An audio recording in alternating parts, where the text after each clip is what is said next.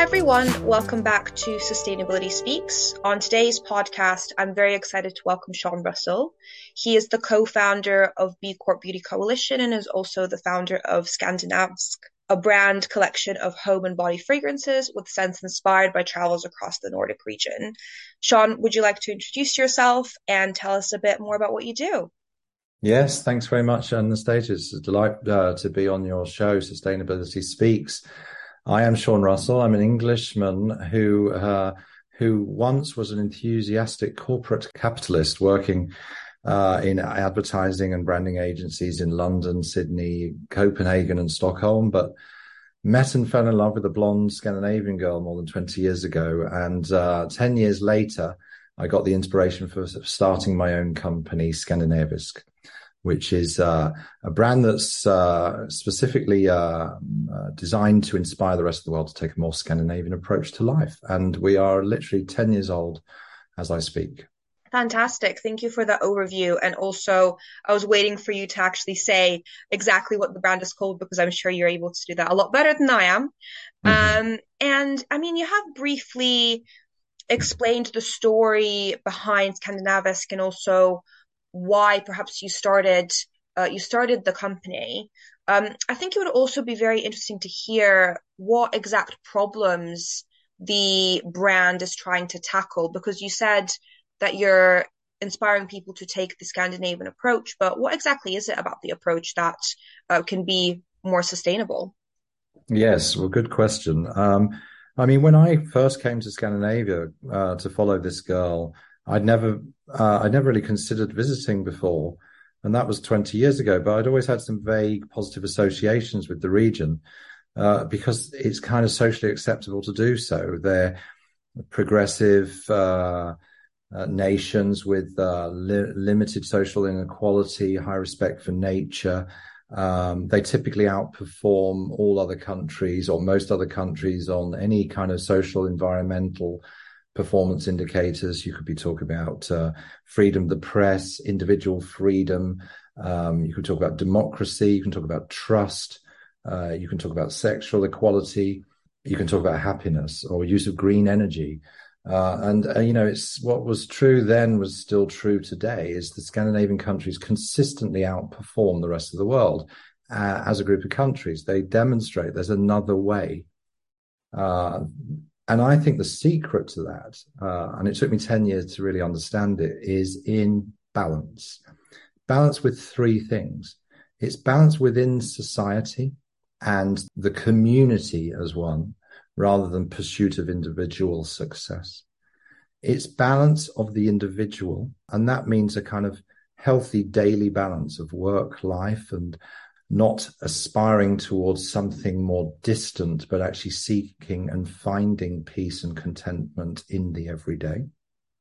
And then I think it's, last but not least, balance with the nature that dominates and surrounds the Scandinavian region. After all, you can go from Copenhagen, Denmark, which is almost in the bottom of Scandinavia, and walk to the Arctic Circle, and it will take you several thousand kilometers. If you flipped the entire region of Scandinavia, it would land in Milan. You're surrounded by wood and water to such a great degree. More than half the region is forested. No one is more than 50 kilometers from water, and there are more boats than people. And obviously then you've got the lightness and the dark of summer and winter. You really are very much affected by nature in a very different way to how I was, for example, when I lived in London, England, or Sydney, Australia, or visited many other metropolises in my previous corporate career. And I think it's that balance in those three areas that is what underpins the Scandinavian approach. And ultimately, I felt, and I continue to do so today, I feel it's a model that the rest of the world can genuinely learn from and incorporate into their own thinking, whether that's individuals, whether that's institutions, businesses. And I felt, as let's say, an outsider on the inside, I felt a responsibility to try and share that Scandinavian story to the rest of the world so more people would know and understand it and hopefully react to it. So that was my starting point for launching the brand Skandinavisk. And then I chose the somewhat unlikely approach of fragrance to try to tell that story. But there's a logic there as well, because fragrance is of course, one of the, if not the most powerful sense people have, perhaps the most misunderstood, but it really can connect with people on a very deep level. So we have essentially tried to describe the stories of Scandinavia through fragrance chapters. And then, of course, we've created these fragrances suitable either for home environments where you have that sense of community, or for the outdoors where you're managing the nature, such as protection, moisturization. And for us, it's a kind of very logical approach to reflect Scandinavia through fragrances for the body and the home. And that really was the starting point. That was very beautifully put. And actually, when you were describing, the nature of Scandinavia, it definitely took me back to when I visited Finland, Sweden, Denmark. There is something very serene about it. And I think the whole balance aspect that you've mentioned as well, that is very important, but also I think very overlooked as well, unfortunately. Yes. And then I can also see how, through your brand, you are trying to implement that into your fragrances and then actually bring it into people's homes. So that's the way kind of I have interpreted what you've just said. I'm sure the listeners can also interpret it in their own creative way. I think what would also be very interesting to know is how exactly does perhaps that Scandinavian approach also help you in your day-to-day work with Skandinavisk in terms of working towards net zero, perhaps, and also just minimizing your carbon footprint in your manufacturing process and that whole kind of aspect of the business? Right. Well, I mean, I think it really is the reference point for me with everything we do. And even before we talk about sustainability, it's about lack of hierarchy, inclusiveness amongst the team, the ability for every individual to be confident to say what they think and have an involvement in decision making. It is a team that is also being created to welcome the disadvantaged. In fact, we have a refugee program that we've been running ever since the crisis in 15-16. But it's also very inclusive to multiple nationalities, and we have around 12 different nationalities in the company of only about 25 people. So we're trying to build a United Nations of Scandinavia. And then in terms of designing our products, there's an understatement to the products, whether it be the color or the scents, or the descriptions on the packaging or in our brand materials, that is respectful of the region that we are celebrating, that is not greenwashing, that is essentially being quite bluntly specific about what it is and what it isn't, and allowing people to draw their own conclusions with no risk of misinformation. So there's all these elements, the layers that reflect what I've observed to be the approach to business that Scandinavians have, that are reflected in our own organization and our products. And then last but not least, of course, comes the sustainability element. And this is perhaps an interesting story for you, because when we started out, sustainability wasn't the highest element on our agenda. It's actually just telling the story of Scandinavia. But as we firstly survived and then began to grow, we became increasingly aware of the impact of the footprints we were leaving in our production processes, in our logistics, in the raw materials that we were using. And we felt increasingly guilty that if we are to represent a better practice of the world as represented by Scandinavia, we need to be better practice ourselves. We need to walk the talk. And so we did two things. The first thing we did was look for a certification, an independent validation of our efforts to ensure that we actually met a certain standard. And that was the B Corp certification process. And I can come back to that later. And we managed to scrape through with our collection, which we were both tremendously proud and relieved to do, but it still left this gaping hole in our feeling that there was still so much more to do. Because at the end of the day, the B Corp process is incredibly good at teaching you the difference between how good you think you are and how good you truly act as an individual, as a leader, as a company. And that gap for me, for our company, was something we really were keen to close as fast as possible after certification. And so less than 12 months after becoming a B Corp, we replaced our entire product collection to be more local, more natural, more organic, more ethical, and more responsible. And I'm happy to walk through some of those areas if you would like me to elaborate. Yes, please. That would be great. I think it would also be very interesting from the perspective just for some of our listeners who perhaps have listened to some of our other podcasts with some organizations which are certified by B Corp. Or if you're completely new and this is your first time hearing about it, I think, Sean, the fact that you've kind of spoken about, how it also helps you improve as a business, the certification, I think it would Yes. be also great to hear your journey. Okay, so the B Corp process is actually a company certification. It's not a product, ingredient, packaging certification. It's the certification of your entire company, and your entire company as it relates to the social and environmental impact of your decisions. And it's measured in 5 areas: your governance, your impact on your team, your workers, your employees, your local community, your suppliers, your customers, and actually there is 6 and the environment that surrounds us all.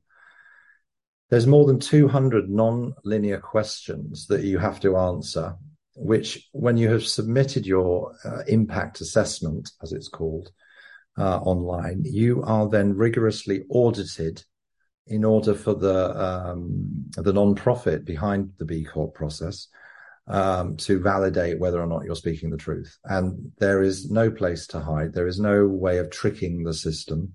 Whatever answer you give to one question may lead you to a different question, and you'll have to provide credible evidence of all of your answers in order to generate the points that you need to reach that criteria. It took us roughly 6 months from start to finish. Some bigger companies can take 1 or 2 years to conduct the entire B certification process.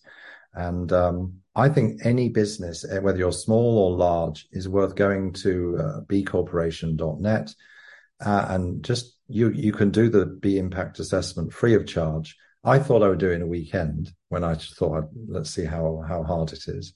It took me days, and by the end of it, I was completely drained. And it really does educate you about the things you weren't even aware that you need to think about. Now there's about 5,000 B Corps around the world, and it's been going 15 years. So it shows it's still a very, very high bar to reach. And it's got quite low awareness. But for me, a company certification is far more credible than a product, packaging, or ingredient certification, because I believe, and in my experience, it's easier to engineer a product or a piece of packaging or an ingredient to meet that kind of certification. It's far harder to engineer a company. Yes, 100%. I think you kind of said it completely right in terms of you can have your product certified, your packaging certified, which inevitably is still great. But it's also the way that you run your business, the way that you treat your workers, and also how you treat the community within which you operate. So I think that's a very, very fair point. Sean, I think it would also be very insightful and interesting to hear from you. What did that complete rebrand and relaunch look like when you changed the products of Scandinavisk? Initially, it was started as an observation of the struggles we were having with finding a candle wax that was responsibly sourced. And as we were doing that, we realized there were other areas that we could address, and we just decided to do it all simultaneously. And I think this is an example of just rigorous discipline and looking at every area and where do you leave the most impact or footprint, and then trying to address them, particularly trying to address them simultaneously. So you're not hanging on one thing alone. So we start with the candle wax. We'd use paraffin, we'd use palm, we'd use soy, and all of them have benefits for burning, but they're not the most responsibly sourced, any of them. We moved after 8 years to a Swedish rapeseed wax that was local, that was responsibly farmed, that was traceable and non-GMO. And that made complete sense to us. It's the heaviest part of our product. And therefore we needed to find a way to replace the stuff we were transporting long distance with something local and responsible. We did that. We had a whole personal care collection that didn't use organic ingredients. And we said this is wrong because natural ingredients alone don't necessarily help the planet if they're not responsibly farmed, if there's pesticides and fertilizers being used on them. You have less control over natural products than you do organics. So we set ourselves a crazy, stupid almost objective, which is to maximize. Our first priority with all our personal care products was to maximize the number of certified organic ingredients to just before the point that they start compromising the performance of the formula on the skin. Now, actually, it doesn't sound that stupid when I say it, but that's what nobody else seems to do in the industry. So essentially, you're saying protect the soil first, maximize the number of certified organic ingredients. But unlike food, the industry is so far behind in cosmetics, there's actually quite a limited number of certified organic ingredients. There's only so many things you can do with them individually or combined. So you're left with a kind of smaller menu of options, which means you'll need natural ingredients to fill in the gaps. We ended up maximizing. So typically all our personal care products are around 50% certified organic, which, compared to what I said before, with some certifiers is significantly higher. On top of that, we moved to bioplastic instead of plastic from the oil industry. We use metal because it's the most recyclable material on earth, and we've now just introduced post-consumer recycled metal. And actually, because we started then producing more and more back in Denmark and Sweden, by the end of last year, we could proudly say that majority of our production now takes place within a roughly 100-kilometer radius of Copenhagen.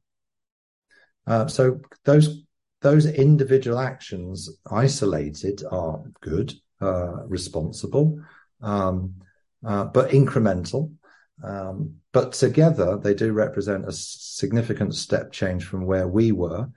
And I think a step change from where the industry is as well. We now think of products as almost like the tech industry talks about product is always in beta, i.e. it's never finished.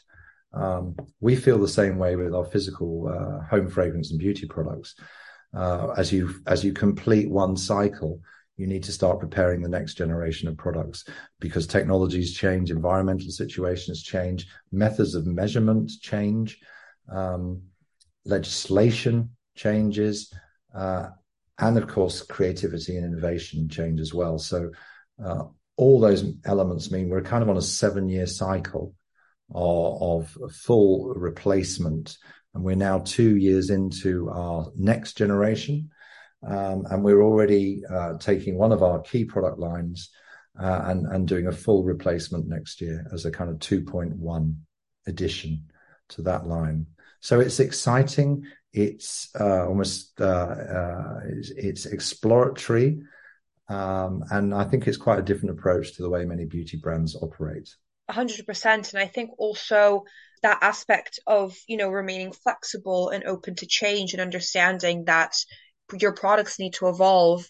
I think from a consumer perspective as well, that must justify, that not justify, but that must show transparency and willingness to listen to feedback from the consumers themselves. And also, of course, from, as you mentioned, the other aspects which can shift the way a brand works and how it produces, from innovation, creativity, and of course, the standards which are changing as well.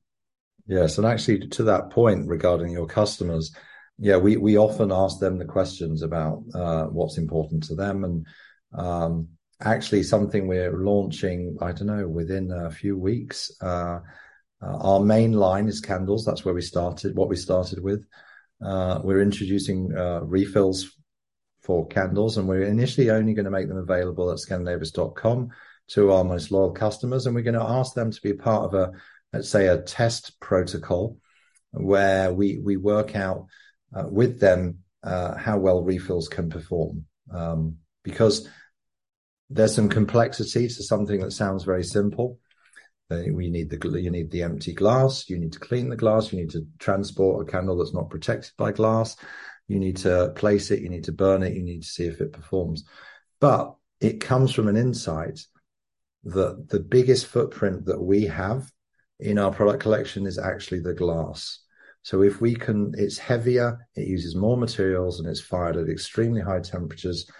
You've got to reduce your use of glass. So one way to do that is take your primary product line and offer an alternative. And that's what we're doing this autumn. I think now that we've spoken about B Corp, it would also be very interesting to hear about the B Corp Beauty Coalition and also what led you to co-founding it. Yes, thank you. So I kind of backtracked. So I think probably spring 2021. And, we're all coming out of the pandemic. There's a greater awareness of habits, consumption habits amongst governments, businesses, individual citizens alike. And the B Corp movement is very much a collective, collaborative, cooperative movement, not necessarily competitive, although often we compete for the same customers. And I was part of a founding group of 7 brands in the beauty space, all B Corps, that had agreed that we need to find a way to work together to influence the beauty industry for change.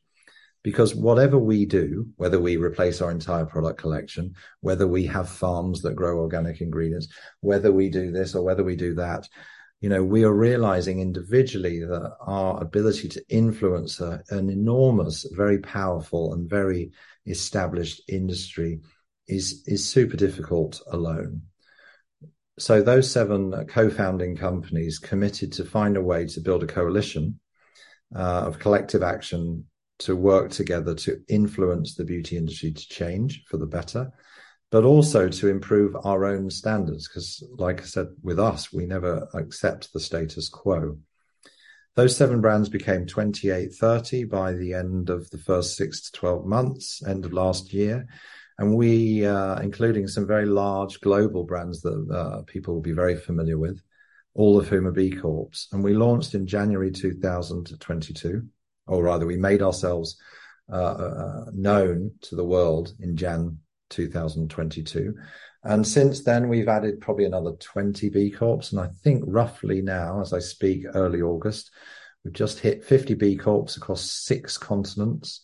So we have global coverage. We have millions between us, millions of customers, billions of euros in combined revenues, and a tremendous potential, not just to enact change within our coalition, but also to influence it towards the rest of the beauty industry. So by the end of this year, the first output of our coalition is planned, which will be a white paper that we will publish open source to consumer and industry alike, that firstly defines the better practice that the B Corp Beauty Coalition members already represent, but perhaps more importantly, also points in the direction of further changes that not just the coalition will lead, but the beauty industry is encouraged to consider. Yeah, fantastic. I also have a question in relation to your opinion about the beauty industry as a whole, because there is a lot of talk about the fact that the beauty industry is one of the most unregulated in the world, going, of course, beyond, the safety precautions and the health precautions. But when it comes to the wider, perhaps less immediate impacts, what kind of are your thoughts within the coalition on this? And are you perhaps doing any work towards this in terms of getting more black letter law in? I know you said you're doing a white paper in terms of making sure that the standards of cosmetics go beyond just health and safety. Well, I think you're right in observing that the industry is less regulated than other industries. Just take the food industry and organic ingredients. I mean, it's a great example. When you walk into a supermarket, for example, and you buy an organic apple, that it's 100% organic and it's organically farmed. Or now you can go up to biodynamic, and now we're moving towards regenerative agricultural practices as well. But in the beauty industry, that's not the same thing. There is no regulation of organic or natural. There are discretionary certifications companies can choose to apply for, and then those companies may reach their criteria of often a for-profit certifier who will classify them as organic, and then they can put the logo on and claim to be organic. Now, you know, there are some certifications where a product has to only be 10 or 20% organic to be certified as organic, provided it meets other criteria. There's things like that. I just felt that's not right. That doesn't add up. You know, we're all bombarded by messages. We're all trying to look for ways to do the right thing. B Corp is a trust mark for company responsibility, which we need to together raise more awareness of. But there are other things like organic ingredients or responsible packaging or ingredient sourcing that are perhaps customers are being misinformed about. And that makes us very uncomfortable, particularly when we understand more about what needs to be done. And I'm not a beauty industry person. I mean, I came from, as I said, enthusiastic corporate capitalism. I was selling brands outside the beauty space. But I guess with fresh eyes, you do start having a critical eye on the industry that you're now becoming a part of. And you start by trying to address it within your own products and your own brand. And now as a coalition of the willing, let's say, we want to address it with more muscle. It's the great old African proverb that I always refer back to is, if you want to go fast, go alone. But if you want to go far, go together. And I really believe as a coalition of big and small companies that reach all corners of the world, we have the potential to go far, to influence the industry, to enact change ourselves, and then to be examples to customers and industry rivals alike to raise the standard for everybody. Also, I think it would be very interesting to know, since you mentioned that there's a variety of organizations which are part of the coalition, being from all over the world, varying in size. From your experience, what would you say are the most popular sustainable practices in the beauty industry? And also, what are the biggest challenges? Yeah, I mean, I was thinking about this question before because, one of the most popular sustainable practices is also can be misinformed because something that's popular may not be sustainable, but you're given the impression that it is. Plastics from the sea is an example right now of popularity. The problem with plastics from the sea in beauty is the plastics that's recovered from the sea is often so decimated, it's near impossible to recycle in order to put beauty products safely inside. Because actually beauty products have to meet the same criteria as food and drink products. They have to be food safe. And thus plastics from the sea is one isolated example, which briefly had a kind of moment and still does a little bit in terms of not just recovery, but reuse. There are other uses for it, but to put them in beauty products, not really realistic, to be honest. On the flip side, packaging that doesn't exist, for example, is probably the best practice of approach to packaging, or packaging that can be refilled safely is another area that we believe has much more powerful benefits for individuals and for the environment. And a number of the B Corps in the coalition are already leading the way in refill solutions and reduction of material usage. Fantastic. Sean, thank you so much for joining me for today's discussion. It's been super interesting, and I will include all the links to Scandinavisk and also the B Corp Beauty Coalition in the description of this podcast. So we highly encourage our listeners to come and check you out. So thank you so much. Excellent. My pleasure. It's been lovely to talk with you. Thank you.